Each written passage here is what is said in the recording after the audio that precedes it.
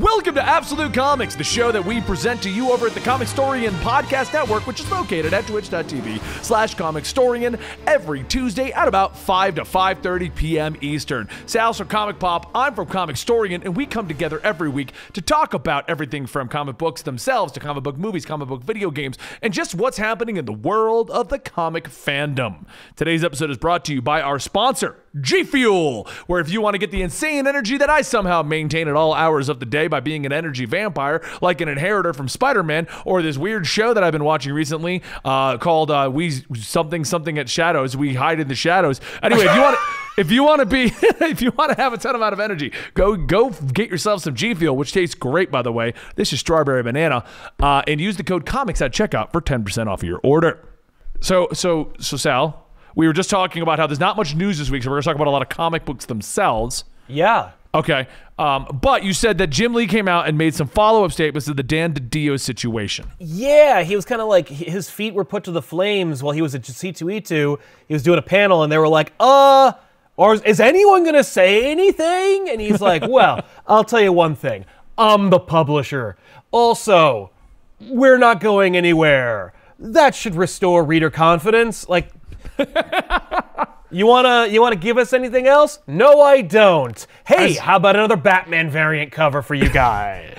Like, as much as I love Jim Lee's work and everything he's doing and all, you know, like across the board. Who doesn't love Wildcats? I mean, come on. Right. He's not really a crowd pleaser, I should say, is the best way to put it. He's very passive. He's a very like subdued kind of person. If you've ever seen his Twitch streams, he's very quiet. He's very passive. He's just, here's something amazing. You know, like, and that's his personality. But now, you know, you're kind of the face of the company. It's time to start, you know, saying some stuff that makes people feel like we're gonna do okay. Like DC's not going anywhere. Right. I don't know.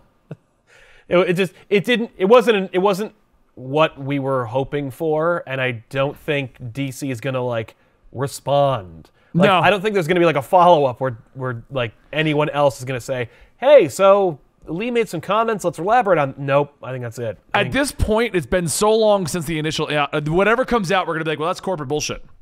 Right. Oh, I mean, at this point, like the time to give us the corporate bullshit was a week ago. Right. Or 2 weeks ago. Like, well, that's what I mean. It's going to be so planned out at this point, we're not even going to argue with it. Yeah, no. It's just like, please. It's just kind of like you had an opportunity, Jim, to make people feel confident and hopeful about DC, and he just whizzed it. I mean, I do agree. You know my statement. I don't think DC's going anywhere. No, I agree. I think that's just clickbait to the 10th degree.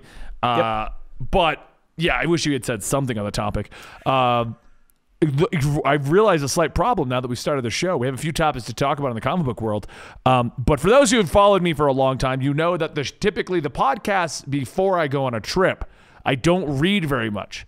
And that's intended because I have a lot to read on my 2-hour flights. I'm looking at the comics that came out this week, Sal. Guess what I did because I'm leaving for Chicago on Friday. I spent all weekend playing Magic the Gathering Arena. Ooh. Well, I'm glad to hear you're enjoying Magic the Gathering. Unfortunately, that doesn't really help us out much. Do you play Magic the Gathering? Can we talk about that for about 5 minutes? No. I will tell you this. In high school... You're not helping, Sal. No. I've already made us in a bad situation. Let me tell you what my experience is with Magic the Gathering. In high school, I was a nerd. Hard to believe. And my friends... My friends were like, hey, you should play Magic the Gathering. We just suddenly started getting into it. And like they're dropping, 10s, 20s, 50s on these cards. And I'm like, we're already nerds. Like we're already in the hole when it comes to popularity, girls, social networks and groups. Must we also add more to the pile? Like we already analyze Star Wars and, write stories about, people in mythical realms and sword fight in the backyard. Must we also play Magic the Gathering? Like, where is the line here, guys? And they There's were no like, line. "Pff," and they were like, "Pfft, what a loser! He won't play Magic the Gathering." And so I was the odd man out in my social group for like a good 3 to 5 months, where they all Really? played Magic the Gathering, and I was like, I guess I'll just go out. And like I literally that was one of the most social periods of my life, was when all my other friends were playing Magic the Gathering. I feel Then like they- that's the situation Dan's about to be in, because like we all got super into, and I'll explain why in a minute, why we all got super Yeah. into it. But we all got like super into it over the last week, getting back into Magic the Gathering. And I'm like, Dan, you got to play with us. Dan's not a fan of playing card games. He likes to collect card games. So it's like, Dan, come play with us. And he's like, I don't want to. I don't want to No. do that. I'm Well, like, Dan and I would get come play with along. us. Because I bet I really don't want to. And I'm like, you really should try it. I'm not. Like, Yeah, that's the thing. It was too expensive. The rules were like all over the place, and I just didn't want to do that. Right. That was not what I wanted to spend my time doing. Thankfully, like I said, 5 or 6 months down the line, they all lost interest. Like they fell off it hard. It probably had a lot to do with the fact that the progenitor of the entire ordeal was like type A and when he went into Magic the Gathering, he went all in. Like he went the deep end, and he scared everyone away. They were all like, "Well, I'm done." I gotcha. Well, so Magic the Gathering is something that I did play when I was a kid. Yeah. Unlike you, I went all nerd. D&D, Magic the Gathering, all that kind of stuff. Yeah, I didn't do any of that. But you like D&D now, don't you? Yeah, no. Well, my wife's a huge fan of it. I played it. I spent many an hour playing D&D and many D&D ancillary type games. I played the Star Wars RPG, DC Yeah. Adventures. But like, in high school, that was my most mainstream. I had quit comics right before high school. I didn't play any role-playing games. I LARPed one time, got chased by a bear, and quit. I still remember that story. Yeah, That no, That was that's on a it. 3 Beers at a Topic of Dan, I think. Yeah, The bear it story. was. Yeah. But like, no, I looked like an idiot. I felt horrible. I was cold. No, and that was enough to scare me straight for a while. Where I'm like, no card games, no role playing, no fantasy. Like, it was a lot to get me to go to the theater to see Lord of the Rings. I was like, oh no. Thank God I did, by the way, because Eyeball in the sky? No. pass. Well, I'm like, that's the guy who invented those trolls and goblins. Lame. Thank goodness I was wrong. I loved that. Those movies became like my life for a while. So Right. Well, so Magic for me, like when I got into the military, never played Magic. Like I fell off of it like at 18. Like I played it Right. from like 16 to 18, played it like crazy, had no money for it, stopped playing it. Mm-hmm. D&D I played periodically throughout the military. So like I kept that kind of maintained a small amount of D&D-isms with me. But I didn't touch Magic for years. So when I got here in Colorado, me and Houston were like, we want to play Magic again. So we'd go out, we'd buy a couple starter decks, we'd fight each other until we got bored of it. And then the next step was go to Friday Night Magic or Wednesday Night Casual or one of the Magic things. Yeah. The problem we'd always run into is we didn't know how to make a deck, and we knew we'd get crushed. So we were always trying to figure out how to make a deck to go play with people. And on top of that, we didn't have a lot of spare time. So eventually, the passion of trying to do this would go away, and we just wouldn't do it. Go 6 months. We decided we're going to go play Magic again. But hey, we got to go buy new starter decks. So we'd get 2 new starter decks. We start playing until we're bored. see, that's how they get you. No. Yeah. That's like drugs. Forget it. No. Well, so this was like a repeat cycle to the point where I have like a box of starter deck equivalent Magic cards out here, okay? I think at one point, like, we did it so close together, I bought the same starter decks. I don't even know. But Yeah. and during that period, we also tried to get Pokemon going. We also tried to get Final Fantasy, the card game, going. We tried a few other card games. So we did over and over and over and over and over and over, right? But Yeah. we never got into it. So we went to the comic book store the other day. I decided I was going mountain biking in 30-degree weather and didn't realize that they closed every trail. So we ended up at the comic book store. Excellent. And we're showing around Sod, you guys may know him from the chat, the comic book store, because he's never been to an American comic book store. And they have Magic cards. And he's like, so what are these? Because I have a tendency at the comic book store to look at the comics, and then I go to the D&D wall, check the miniatures, and then I make my way over to the dice/magic area. You know, and I just kind of eyeball the cards. But I don't buy anything. At this point, Houston and I have kind of learned we're not going to play past a day or two, so we're not doing this again. Right. And he's like, hey, why don't we, what do you guys think about Magic? So I explained the story. Houston and I keep buying starter decks. We have a whole bunch of cards in the house. We just never really could get into it. And he's like, oh, okay. He's like, well, what if I want to learn? I'm like, well, if you want to learn, buy 2 starter decks. We'll play a couple rounds. You can decide from there. Yeah. And it's like, cool. What if we want to insert additional person A and insert additional person B? I'm like, well, we can buy 5 starter decks, kind of have like our own little mini Friday Night Magic. We all get a deck, we all play, have a good time. And he's like, okay, let's do that. What are these? I'm like, well, those are booster boxes, and this is a fat pack, and this is extra cards. So he just starts buying cards left and right everywhere at the store. Like, okay, we got like tons and tons of cards at the house now. Yeah. So we show up, we're all playing it. Of course, he's making references that it's like Hearthstone. I'm like, I love Hearthstone. I just stopped playing Hearthstone because it's kind of simple. And I could never get into Magic because the online version, Magic the Gathering Online, sucks. And I don't go to the stores. And he's like, oh. And then Houston, he's like, well, have you tried Arena? And I'm like, I hear it's garbage, but I'll give it a shot. Because in the packs, they're giving away codes to get those starter decks in Arena. Okay. So I'm like, okay, so I'll download the free-to-play Arena. I'll upload these decks. I'll try playing them there. Oh my God, is Arena amazing if you want to play Magic on a casual setting. It's like everything I wanted Hearthstone to be. So I'm playing it like crazy there. We're getting more cards because now they got codes to put into the online version, and I'm just down the rabbit hole at this point. Like, right, yeah, you're all in. You're back in. I'm back in hardcore now because now I can play Magic and not have to go to Friday Night Magic. Yeah. I think that's a good way to eat up some time in the show that we don't have much to talk about. Totally. Now let's talk about how the devil is Tony Stark's dad. Okay. So Dan, since Sal and I have not directly read this issue, we've gotten all the news about it. Why don't you give us a recap, Sky God voice Dan? Yes. Yeah. So essentially in Avengers 31, if you weren't aware, Tony Stark got sent to the past where we had the million BC Avengers. Yeah. They beat the crap out of him to the point that he had no armor, got sent to a cave. And in this one, we learned that they did it on purpose because he needs to go through a trial.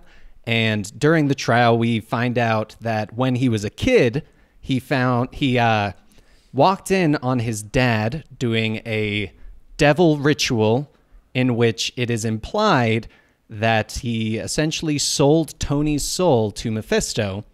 And then later on in the comic, Mephisto shows up and he's like, he says something about him being his dad. And then Tony's like, you're not Howard. And he's like, I never said I was. And so it's starting to imply that Mephisto is Tony Stark's father because of some devil stuff that Howard did with a bunch of rich people. Yeah, it was like a creepy sex cult or something. Yeah. As I understand it. Why do they think we care about Tony Stark's lineage? Like, you know what I mean? Like when Bendis took over, it was like, hey, guess what? Howard Stark is not really Tony's dad. I'm like, who cares? But they redid it again recently with the fake one. And I know. I agree with you on that. Like, so we've already done the whole Arno Stark's the real son, Howard Stark is not the real son. Right. Then we did the Tony's dead, so like this new version's not even Tony Stark anymore. And no one has cared other than like hardcore Tony Stark fans. People stopped caring when he turned into a blue Smurf about anything. Yeah. But Arno Stark, no one really cared about. No. Well, Arno Stark, people love the Iron Man 2020 story. But that's it.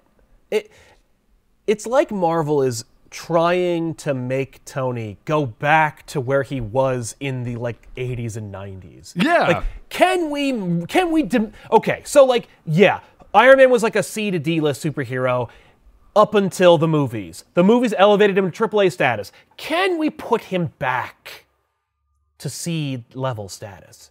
Because all this overcomplication is not interesting storytelling. It's just gobbledygook. Because it's just constantly, anyone who wants to get into Iron Man, oh, I saw the movies, Howard Stark, right? Actually, no. Actually, it's a really long, boring story that has a lot to do with twists and turns and maybe the devil. Oh, by the way, did you think that Mephisto was the devil? Because now he is. Like, we retconned that too. Because originally he was not a devil.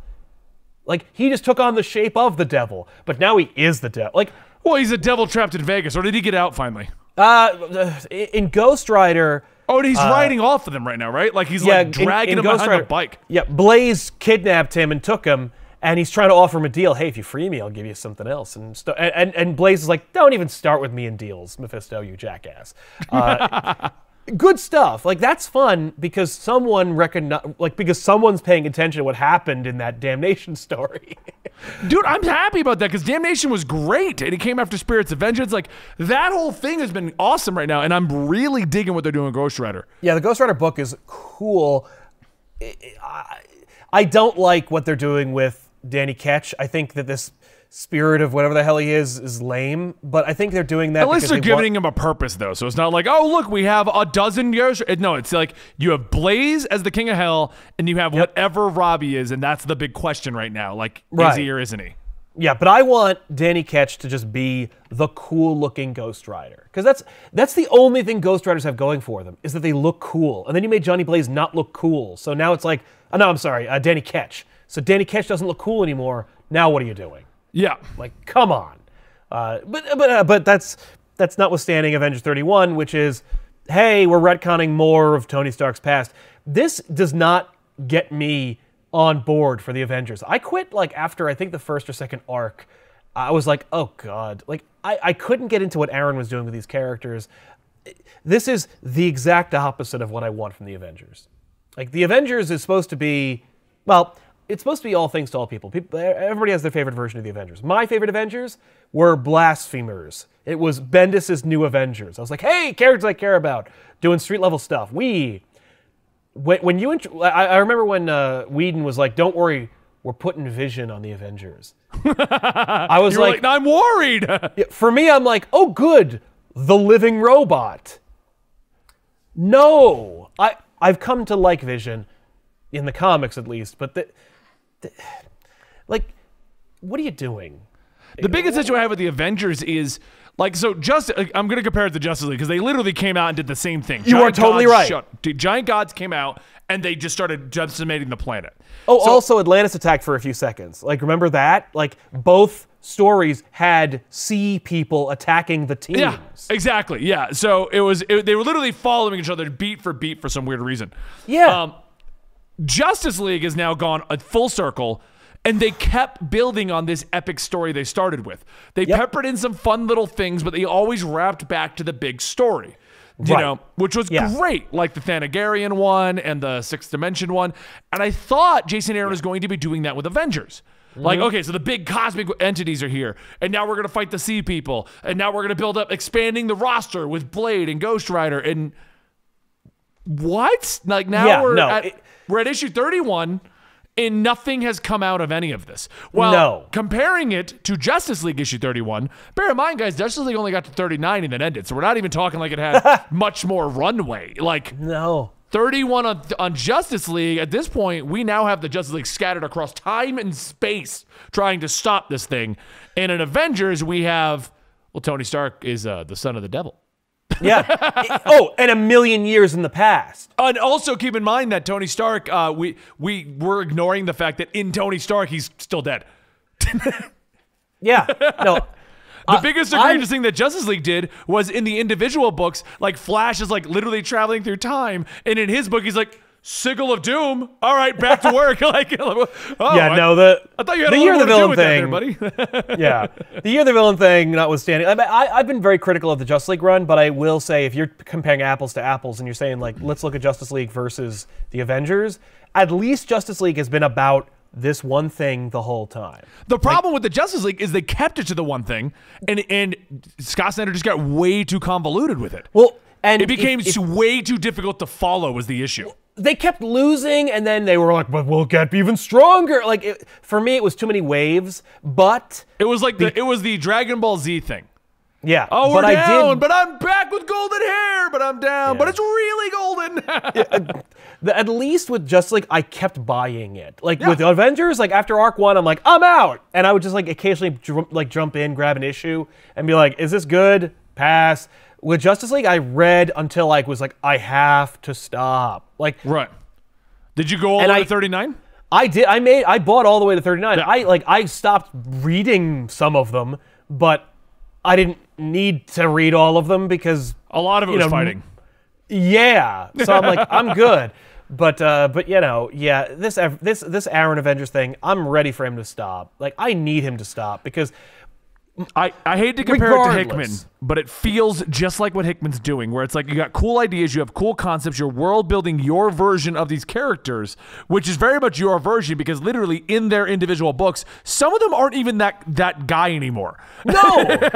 Well, with Like Ghost Rider is not even Ghost Rider, and Tony Stark is dead in his book. But whatever. But the difference is not difference. What they're both doing is they don't seemingly are going. X-Men doesn't seem like it's going anywhere, and now we just announced that we're gonna have swords. Swords, Sal, and we're gonna talk about that in a minute. yeah. Listen, I have to say, Avengers, no. X-Men, there's a plan. It may be all over the place, but he still has his hands on all the kites flying around. Well, I mean, Like, Avengers he's still is too, holding though. on. Jason Aaron still has a plan. We're still doing the Avengers Million BC. I couldn't care less about this plan, and it doesn't feel like there's anything going on. Like, there will be touchstones in the X-Men run that keep reminding you of the stuff you've already read. This Avengers crap, I don't even know. It ain't my Avengers. Avengers don't live in a dead celestial head in the Arctic. None of this is interesting to me. I agree. I know because I loved Avengers when it kicked off. I didn't drop off as early as you did. Yeah. I went all the way. I kind of lost interest in the Vampire Civil War. They Right. sucked me back in because I'm just a sucker for Ghost Rider. So he Right. was back in. I read all of his stuff, and then once Ghost Rider's little arc ended, now we're like North Star, and I'm like, not me. Oh, no. Yeah. No, I picked up that Squadron Supreme cameo issue. I was like, oh, neat. Wait, Yeah. Coulson? Yeah, don't know. exactly. And I don't know. And so I want him to stop. Yeah, that's where I am too. Like, Snyder's like, I'm done, I'm out. I'm going to do this major event that will dictate where everything's going, but I'm not writing Justice League anymore. Yeah. Like, if Aaron wants to do an event or whatever, knock yourself out, man, but get off this book. It's also weird because it's literally it's not even like the movie version of the Avengers, which is when it kicked off, we were like, it's the movie Avengers, but with like Right. Ghost Rider and She-Hulk instead of Hulk. That's cool. I was on board. Now it's like, well, we also got Blade in there. Damon Hellstrom was a part of it for a little while. We're going to do Yeah. North Star. Like, what? None of this is the Avengers. Like, this is, I don't know what this is. Yeah, I don't know either. Speaking of X-Men Swords of X. Yeah. So I got a ton X of of flack. swords. I got a ton of flack on this one. I don't know if you saw my tweet.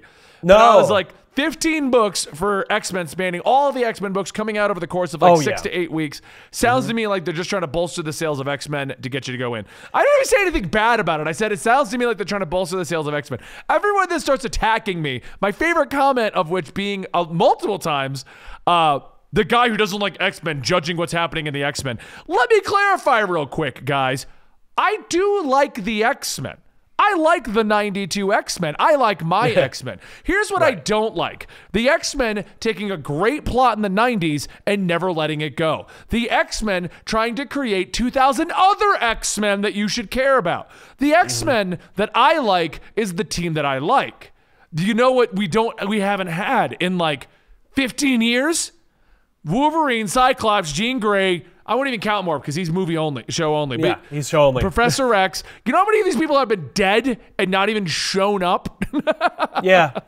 Yeah, no, I mean, if you want classic X-Men, if you or what the cartoon promised you is the classic X-Men, you're going to be sorely disappointed by this current run. But at the very least, they are building versus destroying, because like after the Inhumans invasion, because of the Fox, Disney bullshit, we were kind of in a weird place where the X-Men could literally do anything with the X-Men because it didn't matter, but nothing important enough where it would suddenly have to matter. Right. So they couldn't be anything, and so you had this really, really weird period in X-Men where, like, because Stan Lee was right, every comic is somebody's first comic, and the X-Men appeal to everyone on some level. Like, there's an X-Men for you, even if you've never given them a fair shake. Right. The fact is, like, there's always an entry point to the X-Men, and so during that period, there were people who like who were getting in on X-Men for the first time during the most like creatively bankrupt period of the X-Men history. Yeah. And so now it's like, what is even nothing is like it was. Hickman clearly is like, I'm doing my thing. Nothing else has room.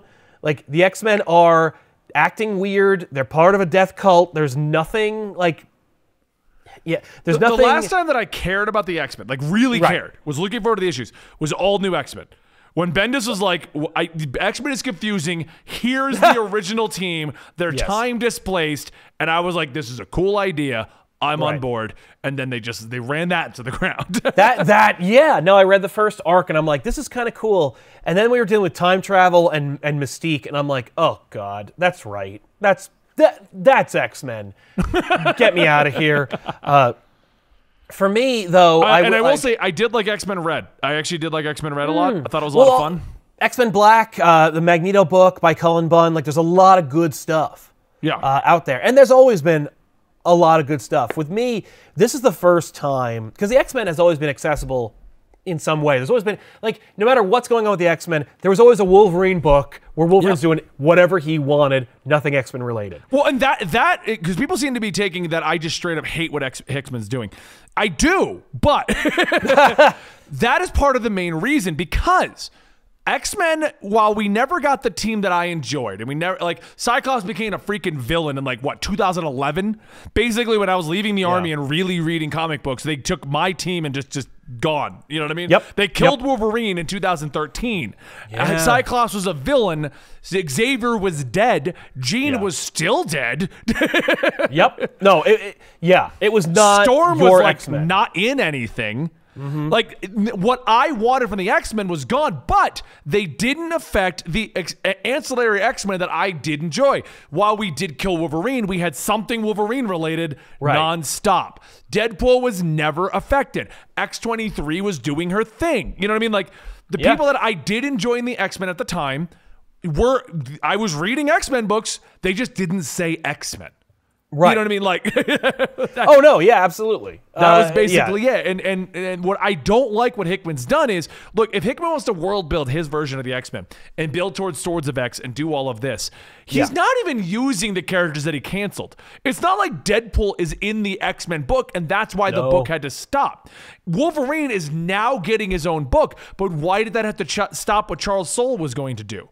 You know, he has stopped a lot of books, and at first I was like, okay, he's stopping for a fresh start with the X-Men. I'm on board. Then he launched it, and House of X and Powers of X. All right, I'm iffy, but I'm on board. Then we started the Dawn of X phase, and no one was getting used like I was expecting. Right, and it was world building and going nowhere. So. Going in an ultimate direction, but in Hickman style. If this was Hickman's first book, which they never would have given him X-Men, you would be livid only because you don't know Hickman is building to something. Right, but you do now. So you do. Like, the fact is, if Hickman on Fantastic Four, Shield, the Avengers, the New Avengers, if everything that Hickman had been working on and building failed, or if it culminated into an event that sucked, then I would have nothing but disdain for what's going on in X-Men, because the X-Men are a creepy death cult, and there's a lot of weird stuff going on in this book, and everything is really interconnected, so there's no place for you to read X-Men and not be on board for what Hickman's vision is. But it was so successful. Secret Wars may be one of the best Marvel Comics events of all time. Oh, it was incredible. I loved it. I'm a fan of Hickman. Well, that's the thing. And so for Hickman and his position on X-Men, for me, I'm not even holding my tongue or withholding judgment. I've enjoyed some of the things that I didn't enjoy, I just quit or don't read. I'm not reading Fallen Angels. I don't like what they did with New Mutants because it was interrupted. There is a good story there, but there's also this bad story in there. So don't do that. But you're fine, right? There's a lot of stuff going on in there. X-Force, I was like, this doesn't seem like it's connected. And then suddenly it did. And you're like, oh my God, he's paying off all these things. The writers he's working with are all interconnected and paying off these things. He's doing the things I have been wanting shared universe, serialized fiction publication to be doing for decades, which is there's a plan in place. There's multiple creative teams. They're allowed to do whatever they want within the framework of the sandbox that is here that we're working on, and it's actually heading towards an end game. And I don't know what that end game is, but I don't think anybody could have predicted Secret Wars when they were reading Time Runs Out. Oh, yeah, Like, no, I think- 100% agree with you on that. So- and I don't deny, as much as I'm hating his run right now, Right. I also hated his Avengers run while it was coming out. Yeah, me too. I did too. I was like, I don't like this. I don't like these Avengers. This isn't my and I Yeah. didn't read it, and I read Infinity, and I was like, Yep. what is this? Like, what does it have to do with anything? Like, there's a lot. But in the framework of everything, when you look back on it, it all works. And because there are these chapters, they all worked for their own thing. Like, just because I didn't like it doesn't mean it wasn't good, or doesn't mean that it didn't appeal to a bunch of people. So, like, for me, Well, and- I'm like, you earned it. You earned your chance to do whatever you want with X-Men, because please, for the love of God, go do it. Like, And I think that's because I rant and rave about Hickman all the time.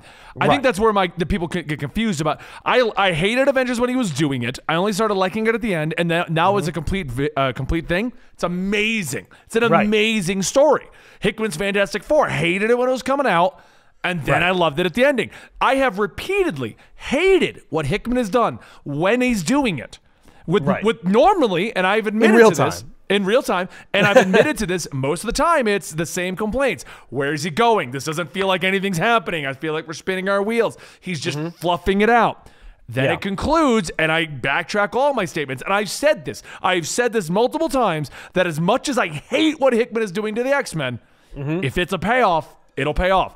Right now, I freaking hate what he's doing to the X-Men, because Islands are having sex, they're implying orgies, Wolverine and Deadpool aren't doing their own thing, X-23 lost all of her development only to gain it back with no explanation. Like, I don't like what they're doing.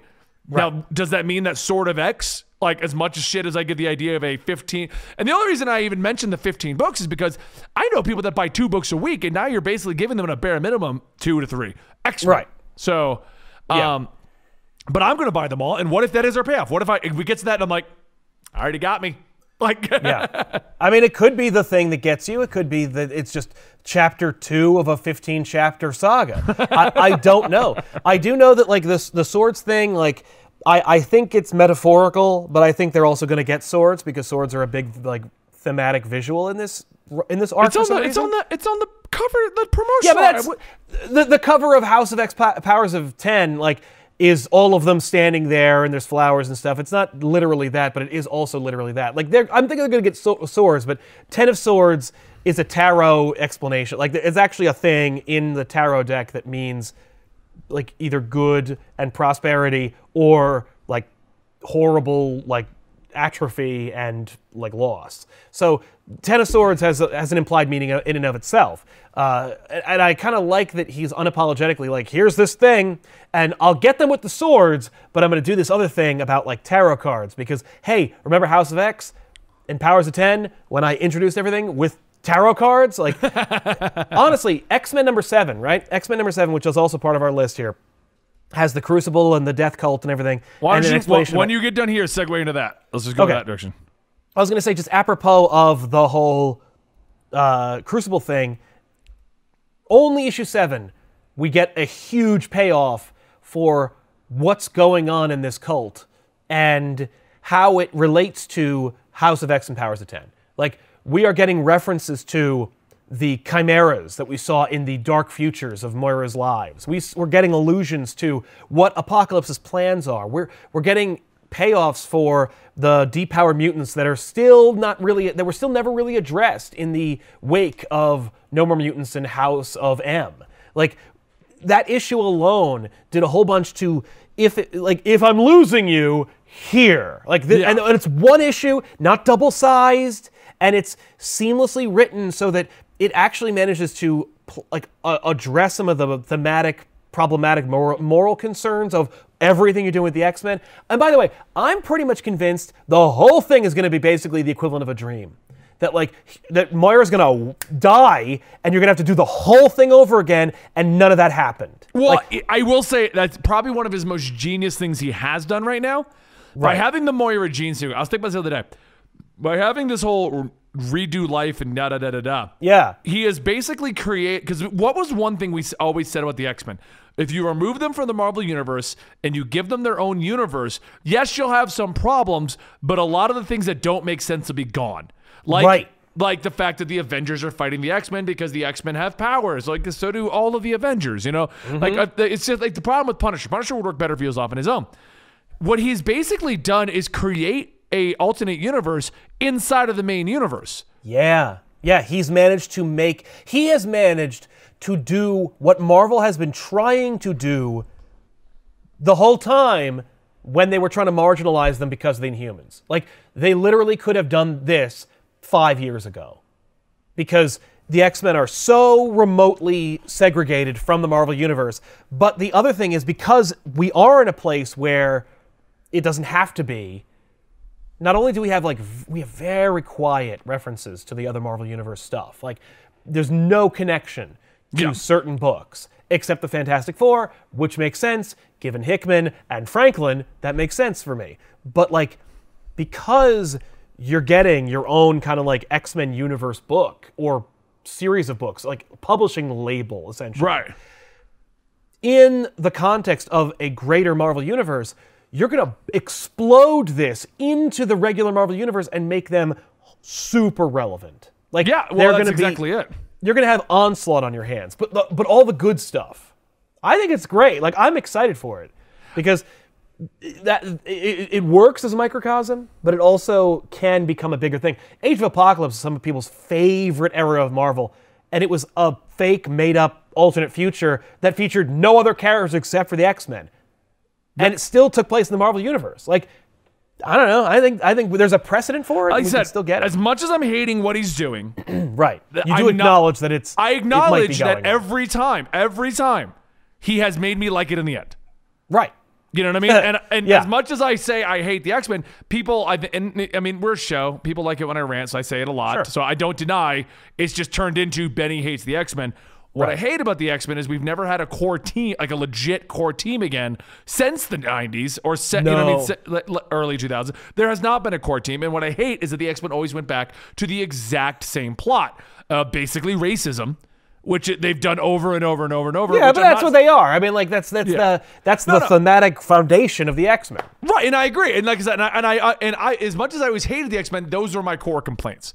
And Hickman has not. While he got rid of the constantly using the racism as a plot point for 40 years, which is what the X-Men basically did, he's moved on from that. We still don't have what I consider a core team, because even in the proper X-Men book, we're doing different things with different people. You know. Yeah, but at the same time, like, the team is all the mutants. Yeah. Like, there is no team. And like, because even the teams you do have all can immediately be in other people's books within a blink of an eye. Like, Right. You know, the Marauders, for example, like Storm's on that team, and she's also in the X-Men book, and she can be everywhere. Wolverine, same deal. Like, you could literally do anything with any of these characters, which is cool because it also allows you to, like, do everything. Like, you don't need to go, you can't use so-and-so, they're on another team, or they're dead. Like, you can literally use everybody. And because he did that whole plot point of, like, all mutants are welcome, like, you got Exodus on the island, and Apocalypse, and Emplate, and everybody, like, you literally have eliminated the big whole, like, internal fighting thing of, like, oh god, another Magneto versus the X-Men story, or oh boy, another, like, supreme mutant who can't be stopped fighting these mutants. Like, no, it's all about the X-Men being one thing versus that thing, which is cool. And because there's, like, elements in there like space robots and stuff, like, you can, you know, there's room. Right. I'm not arguing. I'm just saying, like, it's that's where we are. And when it comes to swords, you know, like, Dan was kind enough to actually give us an article from CBR that gave you a list of, like, all the swords that you could find in X-Men's history that are also featured on the cover. And it turns out there's quite a history, a long history of swords and X-Men. Like, you got the Phoenix Blade, and I was gonna say, let's go ahead and wrap up final thoughts on the X-Men situation, because we've been on X-Men for a while. Right, exactly. I think it's cool, and like, even the things that I'm not on board for, I think are handled expertly, and so as such, you know, I'm just excited to see where it's going, even if it's like frustrating, borderline like creepy, you know, like because it is creepy. Like none of the X-Men in this book are my heroes. Like for me, my heroes are the Fantastic Four and their reaction to the X-Men in this X-Men Fantastic Four book, where I'm like, yeah, because the Fantastic Four are like, you guys are weird. You're being weird. You're creeping me out, X-Men. And I'm like, yes, thank you. Somebody said it. You know, but they're also wrong in terms of how they're approaching it. And it's like, not every problem can be solved with punching, and that's cool. Like, all right, good job. Like, you're doing something with the X-Men that is thematically relevant. Yeah, I mean, I've been reading some of them. I did like some of them. Like I said, my biggest complaint is that it's so all over the place. It doesn't feel like anything's happening. Yeah. Like, that's my frustrations with it overall. We'll see if he can flip my mind later, but right now it just feels to me like he's just all over the place. Well, I mean, like, remember when like Captain America got like the time gem and like went like a million years in the future? And that was under Hickman. Yep, like that was weird too. What did that have to do with Secret Wars? Nothing.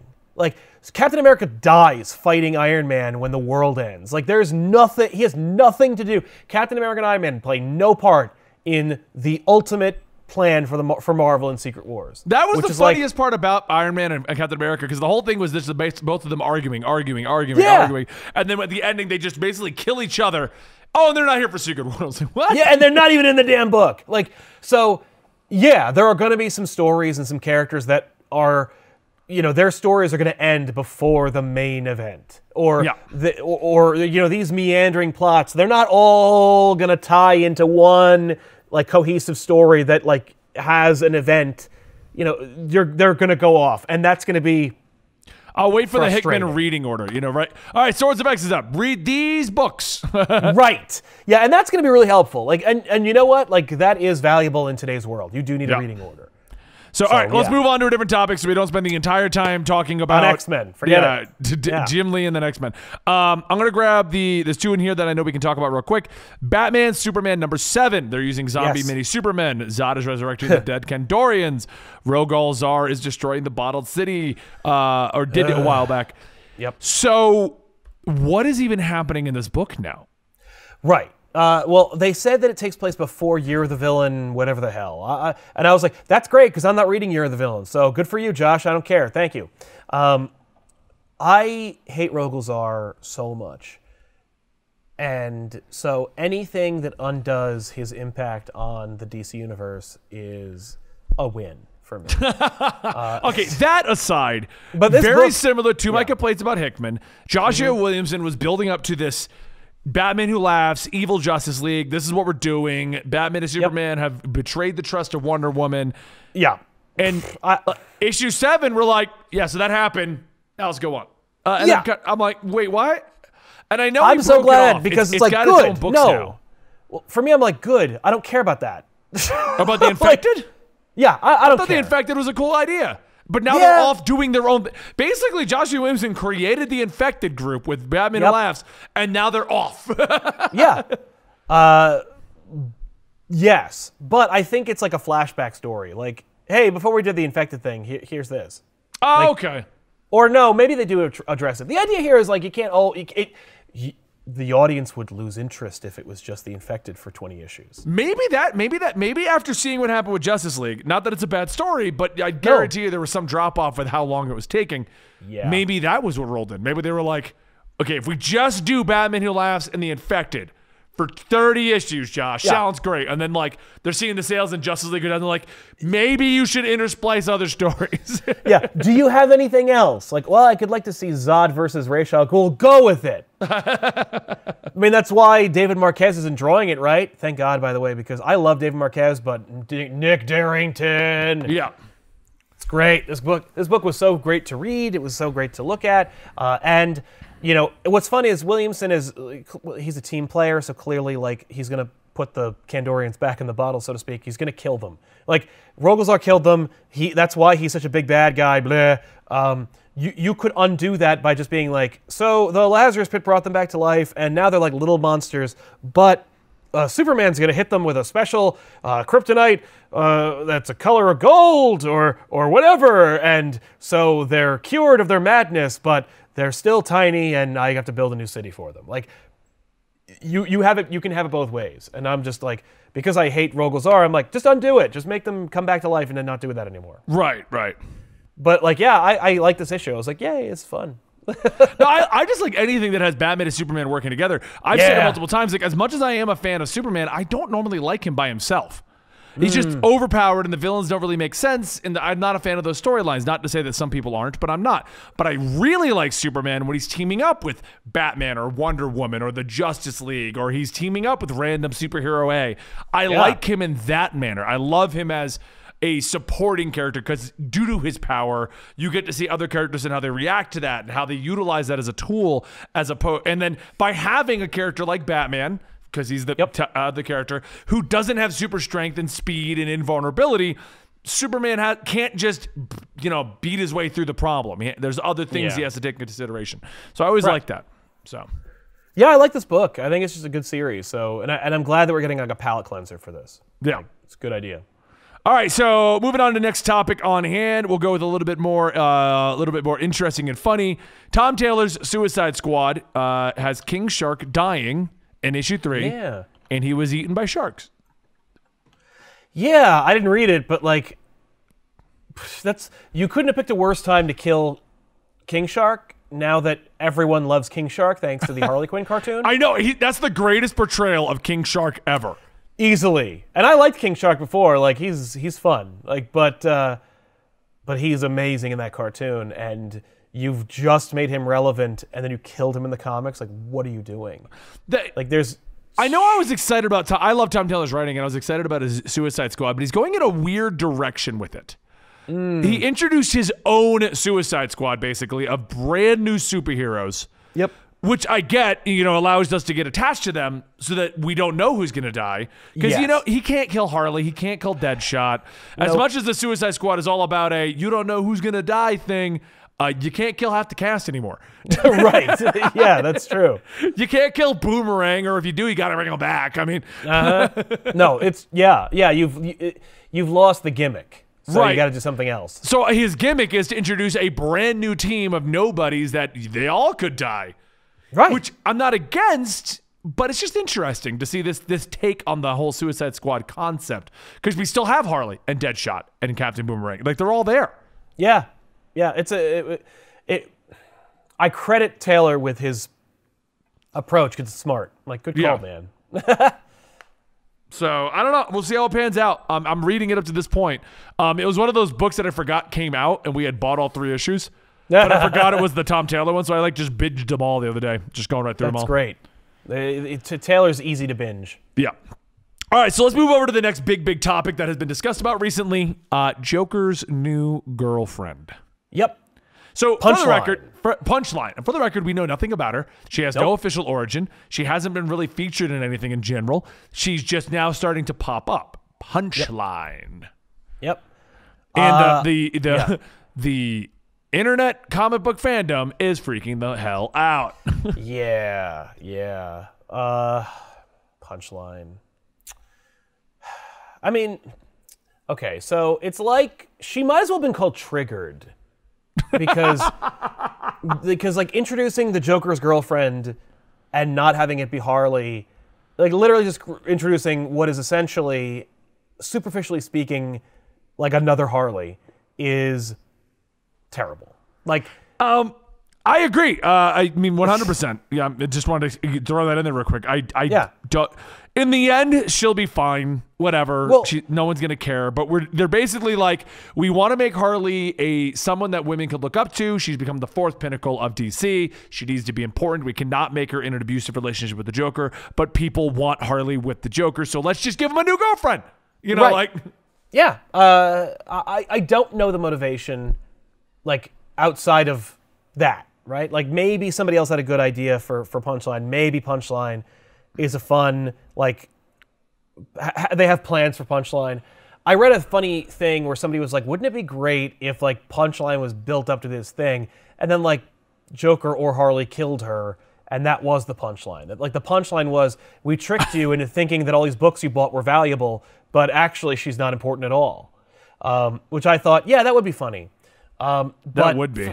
For me, I'm like, fundamentally speaking, I don't even think Harley should be in the comics because I don't think Joker has a girlfriend. Like, I don't see Joker loving a woman or being interested in them. Like, I see him as a very asexual character. It's very much my interpretation of that character. So, like, for me, introducing anyone as being anyone, Harley, Punchline, doesn't matter. I'm like, that's not very interesting to me. So it's like, we gotta do something about this. Like, how's Joker gonna get laid? What are we gonna do? We gotta introduce something. How's he gonna get laid? Like, it's not a question anyone needs answered.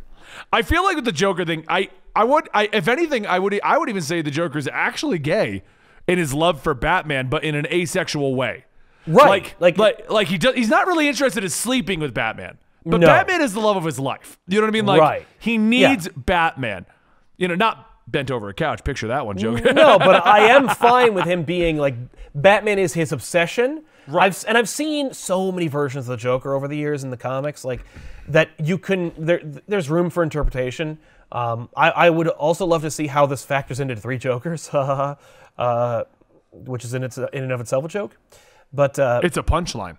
It is a punchline. But I would tell you this, like any definitive, like, for me, like, definitive Joker stories involve Batman and Joker and, like, the Batcast.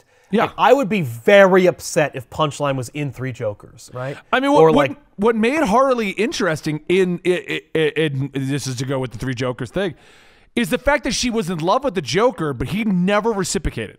Yes. Like, that was it was because it played into the fact that the Joker is an asexual being who didn't care about her being this woman who's obsessed with him.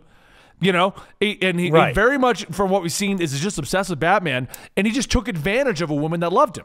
And that was the whole thing of their abusive relationship. He never had a real girlfriend. She was just the girl that he was with. And I like the fact that in The Curse of the White Knight, we're actually exploring the other side of that token. We're exploring the idea of him actually being, dating Harley Quinn. But now we're in a weird position where in the main line, they're like, nah, I think he needs a girlfriend, but we can't put Harley back because then everyone's going to be like, who is at the top level going, well, we got to have somebody? Like, no, you don't. Like, you know how long it took them to get Harley in the comics? Like, when she appeared in the show, she appeared like an explosion. Like, people were in love with that character. Like, Harley Quinn blew up, like you read about, and DC took forever to introduce her in the mainstream continuity. Like, it took forever for them to do that in comic book years. And it was like, they were really careful about it. Like, her role in Hush is like it's like she is her own character and just really, really wants the Joker to notice her. Like, it's amazing the kind of restraint that DC exercised when it came to Harley Quinn back in the day. So for them to be like, hey, how about another Harley Quinn? I mean, like, I don't even know what role she plays. I didn't read those books, out of just boredom. I was like, I don't want to read those. But like, I didn't read her introduction. I saw a panel with her where he's like, oh, come on, Punchline. It looked so forced. Like, the idea where it's like, well, the readers and the pop cultural world at large is used to seeing Joker with a colorful, sexy girl. Yep. So we got to give him one. Like, I think that sucks. And I think it's like, if you want to establish Harley as like separate from the Joker, like they broke up or they never got together or whatever, like, this is a golden opportunity for you to make Joker scary again. Yeah. And we just kind of missed out. I mean, like, unless you count all the Snyder books, but you could tell if you read the Snyder Capullo run, like, who Snyder wants to see in the Bat family. And I promise you, Damian and Harley are not characters that he wants to see in those books. I do want to clarify something real quick, because we're using the term asexual, which does mean to, I guess, I forgot, but there's kind of a dual meaning behind it. You can produce without a partner, reproduce without a partner. We're talking about not feeling sexual attraction. Right. Asexuality, which is what we're talking about, is the lack of sexual attraction to others or low or absent interest in or desire for sexual activity. Yes. So. Yeah, and that's what we're talking about. I'm not talking about how Joker reproduces from spores. Or that's the plot to Three Jokers. Yeah. The Joker's some kind of fungus or something. Right. So, for those who didn't know about the dual meaning of it, that's what I'm talking about. Yeah. The more you know. Yes. Yeah, the fact of the matter is not much to say about. Everyone's freaking out about Punchline.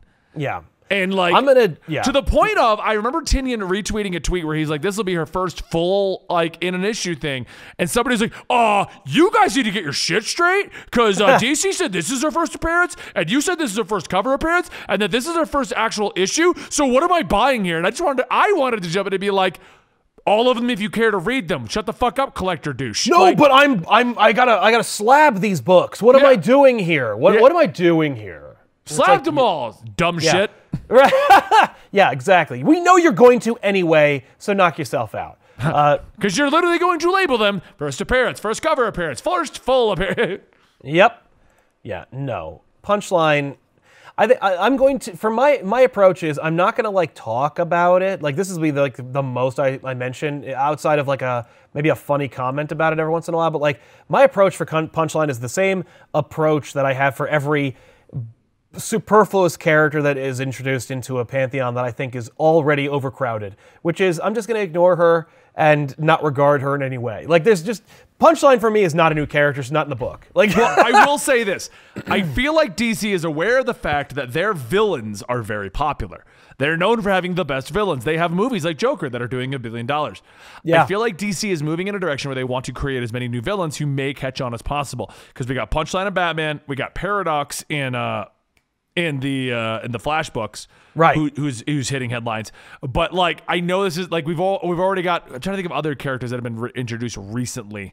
Red Hood introduced a whole slew of evil Teen Titans, basically. And I feel like we're moving into a direction where they just want to see what will stick at this point. You know, how many villains can we make? And are you going to care about them like you did Godspeed? Like that. That's what I think. Yeah. But it's like there are enough characters here. Like. The problem, I think, is that, like, DC has enough villains that you could, like, do really cool stuff with. Well, they got Hell Arisen and an Evil Justice League. yeah, exactly. But, the like, Crime Syndicate's back, and no one knows why. Even the Crime Syndicate. Right? No, I think that the reason why you're seeing an increase in prevalence in characters like these is because of the new deals and contracts where it's like, why would I, as a comic book creator today, make a character that has already existed, that was created by somebody else, interesting and relevant and important to these stories, when I could just make one that's just like that, but I own it and I get a residual if they make a movie about that character. Right. Like, so what you get instead of, like, reinvent... The comic book shared universe format only works if you get new lifeblood every, like, generation to reinvigorate each character. But if you're, like, in a weird place where that doesn't pay the bills for these people, then you're just going to get like a bloated universe full of all these characters who have analogs that are older than those characters. You know what I mean? Like it's getting kind of crowded in here, guys. And like your selfishness and your desperation to get paid because maybe there'll be like a CW show that uses your freaking character. It's kind of crowding up the whole universe here. Like, you're right. We're in a weird spot because that's what exactly what all we do is hear about complaints about the comic book industry, and I don't mean this to discount those. I don't want to clarify. We hear complaints that they're not getting paid enough in order to make ends meet. They're doing like 10 books a pop, which is hurting the quality because they're doing 10 books a pop, which then makes us complain about it, and then they pick up more books, and they're hoping for things like the Bendis thing with Miles, and they're hoping for things like Godspeed being a CW. And since we have shows for almost every character now, they're all like, "Oh man, I really hope my character gets into one of these so I can get money out of the deal." Yeah. So it's a weird situation that we're at now because everyone just wants to make new superheroes, and it's classic comic book fans, but it's like, just tell us what's going on with Batman, Superman, and Spider-Man. That's all I want to know about. Right, or like, hey, wouldn't it be cool if you did something neat with Mirror Master? Or like, hey, I'd love to see Crazy Quilt do something really cool. Or hey, how about like turn Kite Man into someone cool? Oh, you did. Debatable. Hell yeah. Anyway. I'm a meme. LOL. For the record, he wasn't really a meme. I don't even know, like him just using that line turned him into a meme. The story that he's actually in is really good. Like, he's a part of that story. It's somehow he just became a meme. Like, yes, yeah. There's some YouTuber who used to use Kite Man as like his avatar, and then Kite Man became Tom King's like the latest and greatest character, and so that like. He probably had to change that up. I stopped watching a while ago, so I have no idea. But I remember seeing Kite Man in his like videos, and I'm like, wow, Kite Man, nice. And now it's like, oh, you probably can't use that anymore. But I don't know. all right. Kite Man. Yeah. I think we should wrap up the show. What do you think? Yeah, I think so. I think I'm pretty good when it comes to all these other things. Like, the other things are just kind of blurbs. Like, Yeah. they're doing this. I mean, we can run down, just give a quick shotgun opinion on it because Dan went to the effort of getting them. So Yeah. Dan's like, thank you. Far Sector 4, the new Green Lantern ring has a unique Green Lantern ring capable of self-charge recharge instead of battery recharge. Could be more powerful. Also takes a lot longer to recharge. As far as my opinion of that, being a Green Lantern fan, I think that's just them trying to write a new way to power it up. Pocket Universe lanterns kind of never made sense.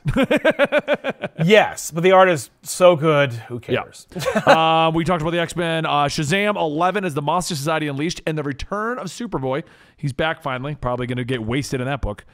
Yep. Probably. We'll see. We'll see. I mean, it's John's, right? So Yeah. who knows? Marvel's Ultraman series to launch this year. I'm interested because the new Netflix show was pretty cool. I enjoyed it. Is it in continuity, or is it just its own thing? You should check it out, actually, because what it is 20 years after Ultraman's done. And Isn't that what the show was? The new show? That's the new show, is what I'm saying. Oh, you're saying the comic book, isn't it? Yeah, I'm talking about the comic. No, Oh, no. that I The don't new know. show, yeah. No, I was at your house. We watched like 4 episodes. It was great, wasn't it? Yeah. No, it was actually pretty cool. So yeah, it'll be interesting. I'll probably read it and see how good, what if I like it or not, and we'll cover it like we're doing Conan occasionally. Joker gonna do Sidekick. Yep, that was Punchline. Doctor Strange Academy, aka Marvel Hogwarts. Right. Damon Hellstrom, Nico Minoru, Scarlet Witch, Magic, and Shaman. I know 3 of those. I can't believe Nico's in this. I thought she was too young to be a teacher, but okay, I'm down. Looks I mean, cool. if we're using those rules, half the X-Men staff should be fired. Yeah. When they had the Academy, Right. wasn't Kitty Yeah, that's Pryde true. like teaching at like 14? Yeah, I don't know. Yeah, I guess so. No, Kitty's like in her 20s or something. Well, I don't know. now I'm saying. Oh, yeah. Yeah, that's fair. That's fair. But no, it looks good. But you know what? That just made me realize something. Why is no one in the Marvel Universe age except the X-Men? Right? The X-Men do age. What the hell? I just realized that. Like, X-23 was a 13-year-old girl, and she's like 25 now. Kitty was like 14 to like, but like Spider-Man's still 29. Convenience. They got to make sure, well, because people are sexualizing those characters, so we got to age them up so that it's not creepy. That's true. Yeah, I mean, you should see the stuff that Dan does about Magic. Oof. Anyway, Magic has a history where it's like, she's a child, she's a teenager. Like, that's actually a thing. Kitty Pryde was just like, she and Colossus. Oh, she's 14. Oh, right. Oh, no. But those went to print. Change the age. Yeah. retcon that real quick. Oh, no. She was 17, and her 18th birthday was 3 days after she joined the Academy. Yeah. So, yeah. No, X-23, like, people are drawing her all sexy. What are we going to do? Why are you all giving her boobs so big? She's only 14. Yeah, she's 14 years old. I've known a couple putting her in a 14-year-olds with huge bikini racks. Like, with what are you G's. doing? Did you see? I went like, yeah, no. It's just so that J. Scott Campbell can do variant covers for them. I know. And lastly, we got Leviathan has bought its own country. King recruits his checkmate group. King recruits his checkmate group to combat with this, which is Manhunter, Steve Trevor, Lois Lane, Green Arrow, Bones of the Question, Natalia al Ghul. Yep. Wow, is he just bankrupt on ideas? Oh, Bruno Bendis. Oh, there's nothing I care about less than that. That's like,